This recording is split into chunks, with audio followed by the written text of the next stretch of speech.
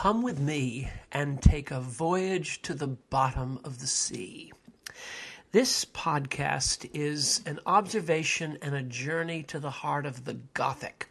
It is an attempt to understand the essence of what is in literature and in movies and related arts, often called the Gothic. We're not talking about Gothic revival in architecture, although there is a connection. We're not talking about Goths and a kind of movement among young people that we associate with Columbine and darkness of that nature. We're talking about the Gothic in literature, movies, especially horror movies, and in related arts. And we're getting at here something quite, in my opinion, profound and engaging and entrapping and interesting and finally fruitful and heuristic of hope for the human condition. Now that sure is promising a whole lot, and I can't possibly fulfill it, but I want to talk about the Gothic, an interest I've had for at least 50 years. And finally, a little light seemed to come recently on what is actually happening with the Gothic and what it is speaking, what it is addressing in the human situation, and what is ultimately really to be gained or garnered from a study and an experience of the Gothic. I speak firsthand. Now, let me give you an example of the Gothic, and then I will define it, and then I'll give you some more examples, and a few from ministry, from actual pastoral situations I've found myself in. And finally, a few words about its relationship to the deepest yearnings and hurts and dreams and malfeasances of the human condition. Well, recently it started a kind of chain reaction in my own memories as I read Irvin S. Cobb's story called Fishhead. This story, which is really the only story, together with Snake Doctor, which is an authentically Gothic story, that has kind of lasted through the era of Cobb amnesia in the American psyche, such that the humorist Cobb is simply no longer read. His great and, in my opinion, reconciling and very ironic and very creative short stories about human retrieval and rehabilitation in a small Kentucky town called Fairfield, based on Paducah. These stories have disappeared from view because they often involve racial and ethnic stereotypes of the pre-World War I period that would be more at home in Birth of a Nation and therefore cannot be read, although you couldn't find a more different perspective on life and hope and community in the early Cobb than in Dixon's book, The Klansman, on which Birth of a Nation was based. But you can't see that today and won't be for at least 100 years because of the pre-World War I American stereotyping that was very common, and that if you strip it away, you have a truly liberal view of human affairs in Cobb. But one story has remained kind of cosmetically interesting and rather darkly attracting for a whole culture. And that story about a young man who's sort of one of his parents is a fish, and he lives at the extreme bayou and the Devil's Bayou type end of Reelfoot Lake, which I've just come back from in western Kentucky and Tennessee. This odd sort of character out of a horror movie, which is believed to have directly influenced H.P. Lovecraft in his famous story about half-fish people called The Shadow over Innsmouth. And that's a whole culture of thousands of people who are interested in this strange called the Innsmouth cycle or sequence of stories, beginning with Lovecraft. But Lovecraft got it from Cobb, who tells this story in which two terrible villains are who kill Fishhead, who's an innocent, although a mutant innocent. They are dragged to their watery, protracted, agonizing deaths by man-sized catfish, who first paralyze them with those kind of whiskers around their noses and then consume them and feed on them. And that story has a tremendous attraction to the whole Gothic world out there. But it's, strictly speaking, not really as Gothic a story as Blacker Than Sin, which occurs early in the Cobb oeuvre. And this is our first clue, this story, Blacker Than Sin, to what is the essential Gothic, and why is it a refuge for many in human affairs? Why is the Gothic a kind of homing port for so many, from Edgar Allan Poe through the early English Gothic writers, through Le Fanu, and then to Machen and Blackwood, and the Americans and the English, and it's an Anglo-Saxon tradition that we know very well, right down through Shirley Jackson. And Cobb's story, Blacker Than Sin, involves a major foxmaster from a patrician and very hauteur Virginia plantation family who, after the Civil War, settles in Paducah, Kentucky. And here he grows into middle age and old age, and he looks down on everybody in the community and spends his time at sort of a men's club and living off his estates back in Virginia. But something happens soon after he settles. A woman comes to town who is dressed only in black and wears the widow's weeds of a Southern lady pre-Civil War from top to toe, with an impenetrable black veil, a black kind of a hat over her head, and black dresses of crepe right down to her black shoes.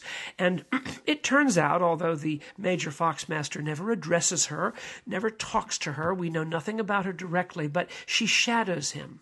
When he leaves his playing cards at his men's club at night, she shadows him 10 feet behind. Whenever he goes out in the morning to get a bite to eat or to do anything of his own affairs or to go and read a newspaper, he's shadowed by this woman, and it becomes a kind of town legendary oddity of this woman in mourning who is continually shadowing him. And it comes to find out that she is the daughter of a neighboring plantation, well-born family back in Virginia whom he had wronged. He had grown up with her, had wronged her, as the expression is, had not married her, and had fled his responsibilities. And she determined in her antebellum Gothic grief to shadow him for the rest of his life. Now, we find out later in the story, because this is a Gothic story, that underneath her, underneath this event, this odd and bizarre shadowing of culpability and shame and humiliation, there is something infinitely worse even than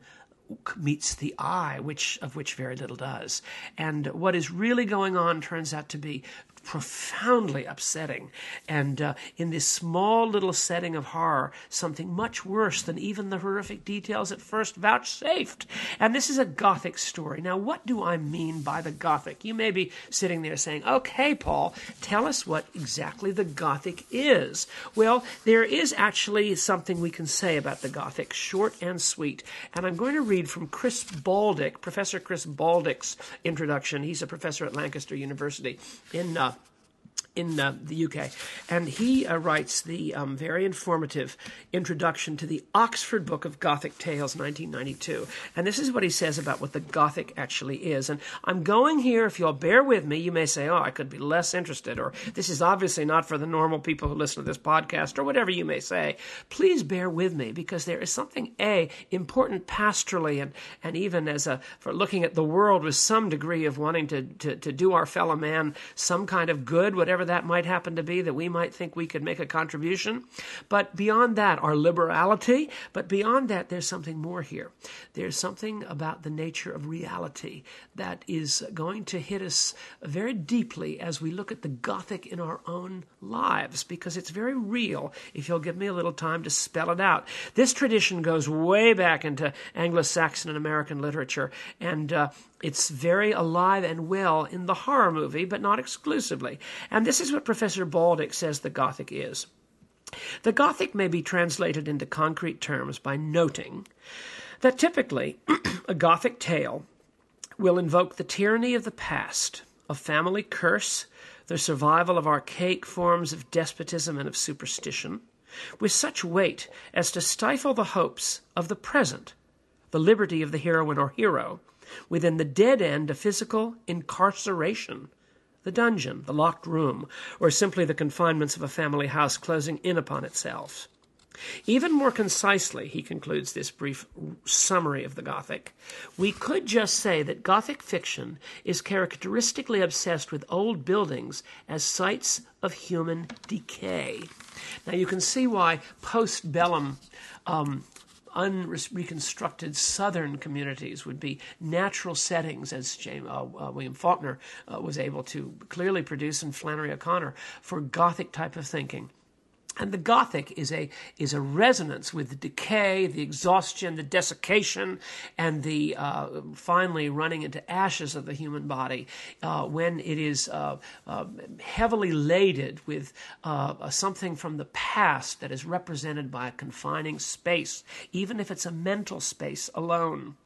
And so a Cobb's story, Blacker Than Sin, a little bit of the Reelfoot Lake ambience, and one of his most powerful Gothic mysteries entitled The Mystery of the Widow with the Sore Thumb, which he wrote in 1937. These all portray really decaying families and decaying people who are under some tremendous, what feels like a curse or projected curse, which ends up creating criminal activity, actually, or deeply, deeply grotesque attempts to come to terms with an impossible burden.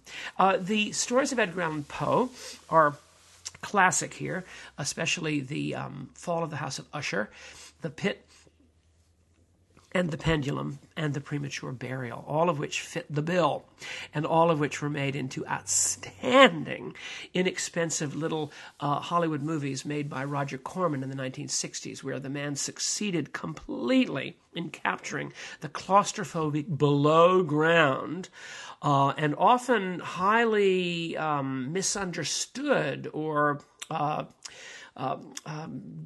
added to in the mind fevers that were caught from supposed family curses that are worked out in underground spaces. You can see why sort of any view of sort of Hawthorne, Original Sin, The Minister with That Black Veil, Goodman Brown, these are all in the tradition of the Gothic, squarely in the decay of curses, the House of the Seven Gables.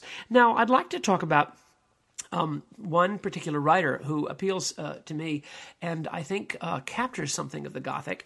And I'm going to slip over here and get a book with a segment that sums this up.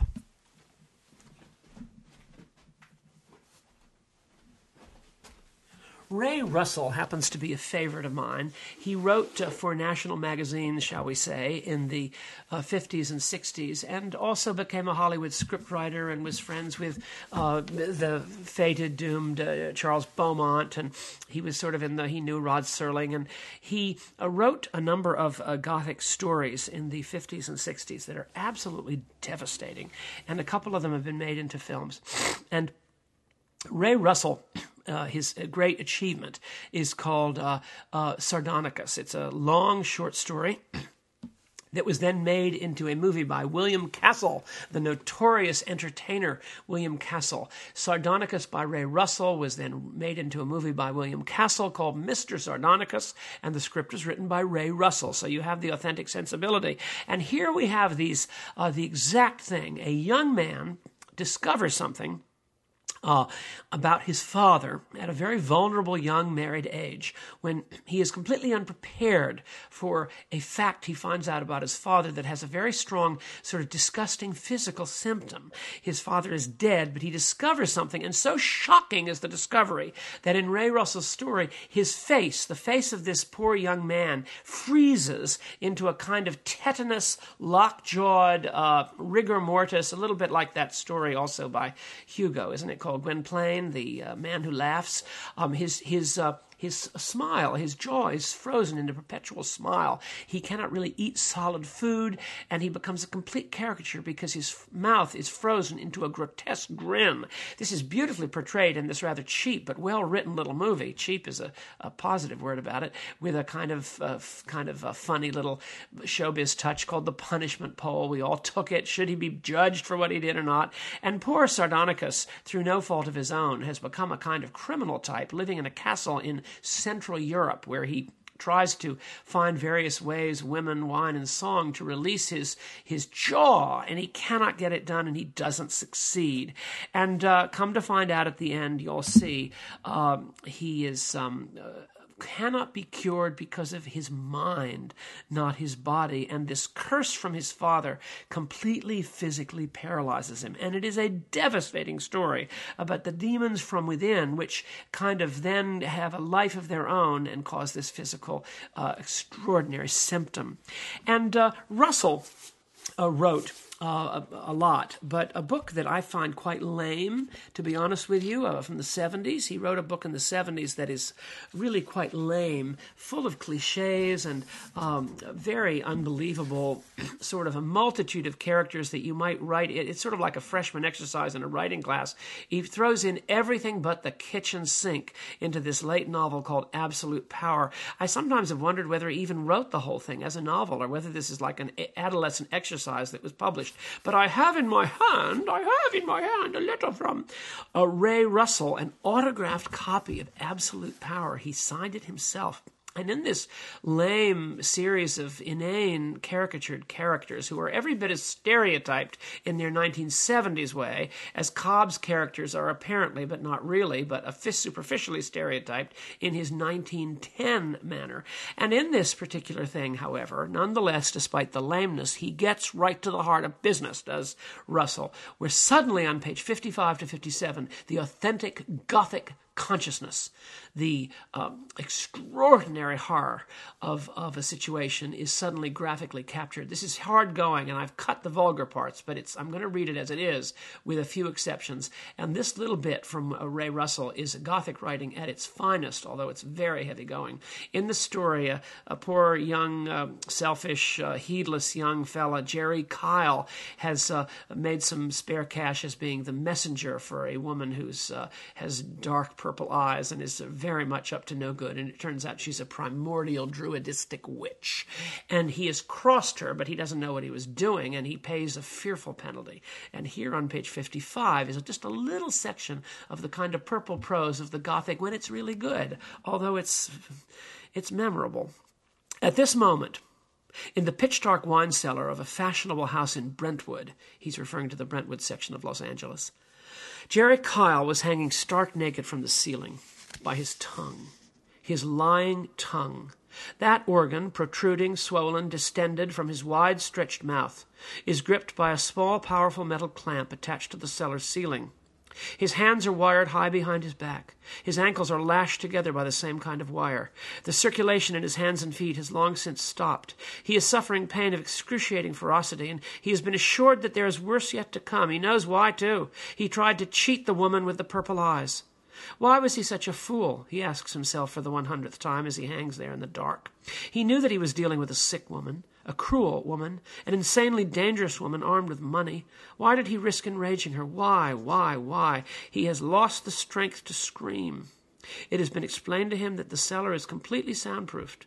"Scream all you want, Mr. Kyle," the woman with the purple eyes told him. "No one will ever hear you." Now she comes in then, this extraordinary villain, and she paints sort of odd characters from some kind of ancient parchment on his naked body. He doesn't understand them, can't even see them. And then she chants and has an incantation. And she leaves, and then this is what happens. Time passes, full of pain, empty of hope, an eternity of torture later, and yet all too soon, he becomes aware of something. He senses a presence in the cellar that was not here before. He feels that it is directly under him. He hears a liquid sound, a deep, wet, gargling, gurgling sound. He smells a revoltingly fetid, choking stench. Although it is totally dark in the cellar, he begins to be aware of a faint glow, a luminosity so dim that first he mistakes it for a product of his imagination. He cannot see the face. Perhaps that is a mercy, for Kyle is spared the sight of the thing that has joined him in the darkness. The chalked green circles and symbols are no longer on the cellar floor, because the floor has become a mouth without a face, no eyes, no nose, nothing except one gigantic slobbering nightmare of a mouth. It stretches from one cellar wall to another, like an awful living carpet. When it opens and closes, it makes the wet sounds Kyle can hear. When it gapes, it shows that it is lined with teeth, as a cave is studded with stalagmites and stalactites. Teeth bristling on the roof of the mouth. Teeth on the bottom where a tongue should be. Hundreds of towering teeth in a mouth that is infinitely deep. Now Jerry Kyle hears and feels a whooshing, roaring movement of air as the mouth begins to suck him into its hideous maw. He feels the mighty force pulling and tugging relentlessly, dragging him downwards. Now, boy, oh boy, this is the Gothic. This is the supernatural terror. This is the end of Jerry Kyle. Now, I simply say that because these are all over literature, not always as good as that, although that's a horrific passage, and it gets a lot worse, which I've cut, and all over the place, and yet this seems to exert a tremendous fascination on people. I've known people in parish ministry who were just as hooked on this material as a missionary supposedly is hooked on the gospel. They just didn't tell people about it. And of course, the people outside who are living on the internet or living in these books of all ages, mostly men, but not always men, mostly young men, but not always young men, these people are obsessed. I knew a fellow who worked at a church as kind of an underling of an underling. It was a large operation and a nice guy, and he did his little job in the church, which was basically a kind of a sexton's job, but he was completely focused when I got to know him on H.P. Lovecraft's lengthy story at the Mountains of Madness, which is being made, I believe, into a movie. That's a horrific story. That is a story beyond. That is a story of cosmic supernatural Gothic horror with castles and dungeons and the Arctic and aliens and being pulled down, creatures with tentacles and all the Jerry Kyle stuff, but with a cosmic background by that nihilist writer, H.P. Lovecraft, who was so smart and so brilliant and so hot, but was so suicidal. And my friend, I could tell that this was a kind of safe port for his problems. He had terrible problems with women and terrible problems with what we today call, or we used to call, self-esteem, and with how he saw his body. And he was just terribly confused and very wounded. And he told me about his life, but the only thing that he ever found any hope in was not church or anything like that, but H.P. Lovecraft, and specifically at the Mountains of Madness. So I studied that story. Later on, I met a woman who was equally focused, but this time in working in the church, and had a very responsible job, and had a lot of people for whom she was needed to do a lot of good, you might say. And yet what really made her tick is she was an author of Gothic romantic fiction. She regarded herself as an author who wrote fiction by women for women, with all sorts of subsidiary psychosexual themes. And no one knew in the whole operation that what she really loved to do more than anything and lived for was what I'm telling you, a kind of newspeak, rather violent, Gothic fiction for, about, and by women. And she lived for this, and she introduced me some very unusual names. I think they had purple eyes, but nevertheless, we connected completely on this front. Well, if you look out there, they are not alone. You are not alone, and I am not alone. You may not be interested in this stuff, but just go to any comic book store, but that's even not the place to go. We're talking about the sort of skateboard culture almost there. Just go on the internet, talk to people, find out who goes to these movies. Why do they clean up? Why is Wes Craven such a national phenomenon? His autograph, by the way, I'm looking at, that my sister so kindly got from me a couple of years ago, that I treasure.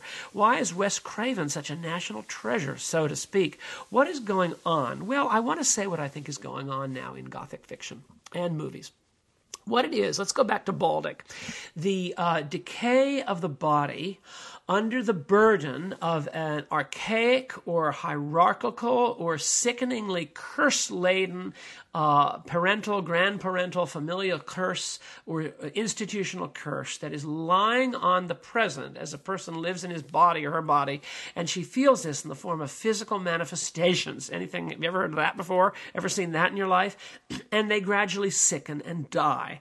And it always takes place, or characteristically takes place, in a haunted house, in a jail, in a underground, in a space, the Chilean miners, way underneath, although that's not really the right note, but nonetheless in the dark, under the ground. And this is very, very alluring and attracting and bewitching and entrancing and hypnotic for thousands and hundreds of thousands and millions of people.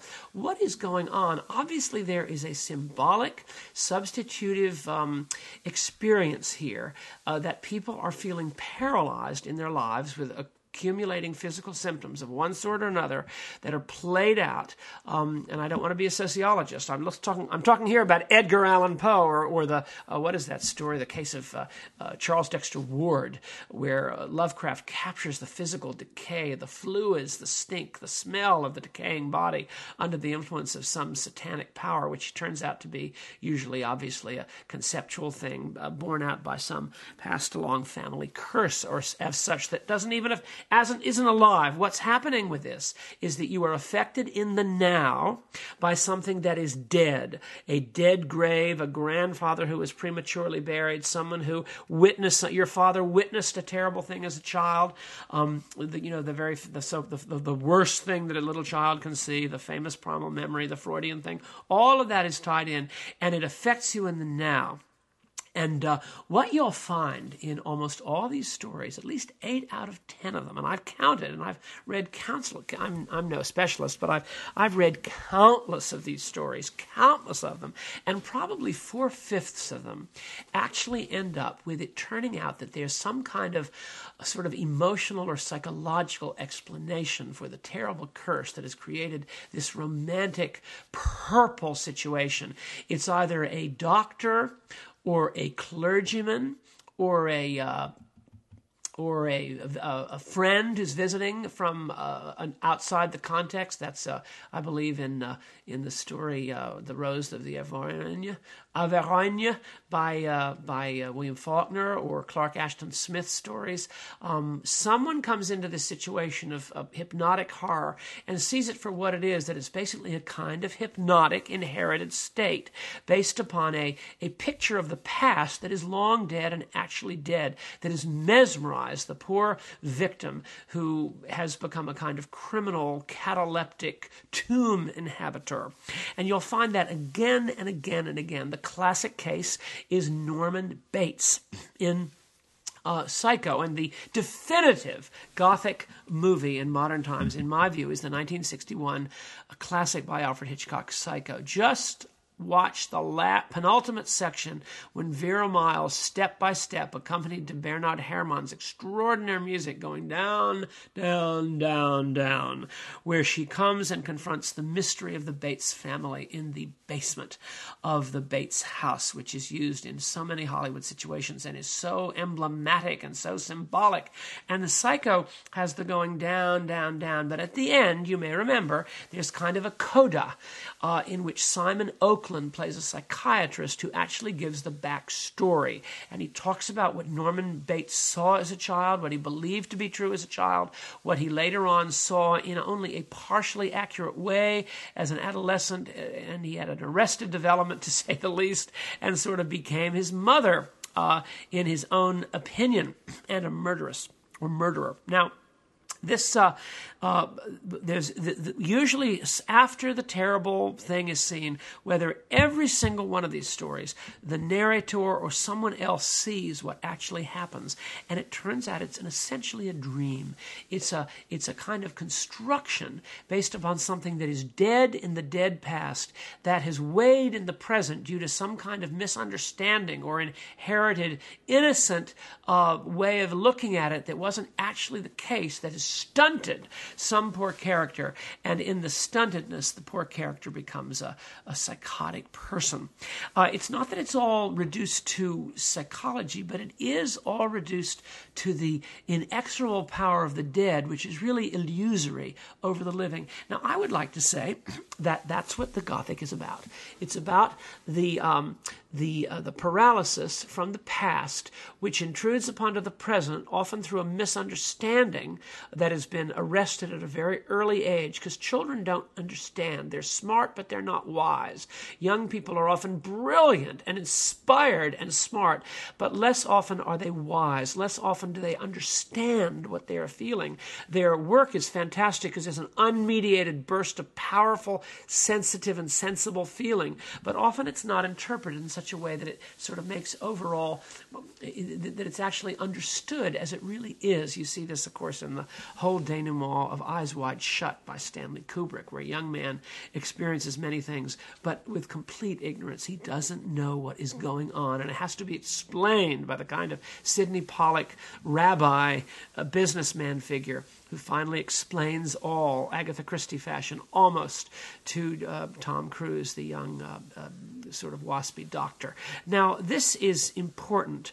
We're all living in a dream. I submit to you that more often than not, you are the victim of a misunderstanding, that a lot of what you think is true isn't, and life instructs you. Life often has a terrible way of disillusioning you and deconstructing illusions, and of course at that point you almost want to become a drunk or a suicide or a depressive or a nihilist, whatever you want to say, and just leave this mortal coil, because when you see what is true as opposed to what kept you going, which really wasn't accurately understood, that can just completely take the rug out from under you. You are a lost person. And that, of course, is where you need support, you need love, you need help, you need mentors, you need loving parental, neo-parental figures, father figures, mother figures, supporters, good wives, good husbands, good children, good sisters. Seldom is that the case. Most people decline into an abashed disillusionment, which is covered over with alcohol or something like that.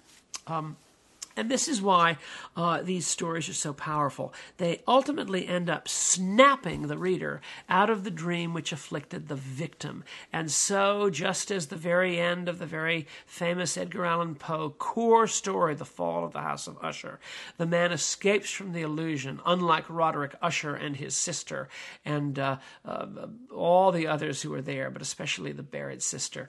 And the young man flees and he escapes. And he is able to see the whole house collapsing down and falling down. I referred in my Mockingbird blurb to an episode, and I'm going to only briefly do this because I felt I needed to for the blurb, an episode of the original Outer Limits from 1963-64 entitled The Guests. And you will not go out and rent it or buy it at Barnes & Noble. It's all there. It's in the second DVD of the season, the second set of, actually it's not season 2, it's really the second year, but it's actually the end of season 1, in which Joseph Stefano and Leslie Stevens, the very wry, sharp, and understanding producers and writers, got a picture together of a group of different time-bound.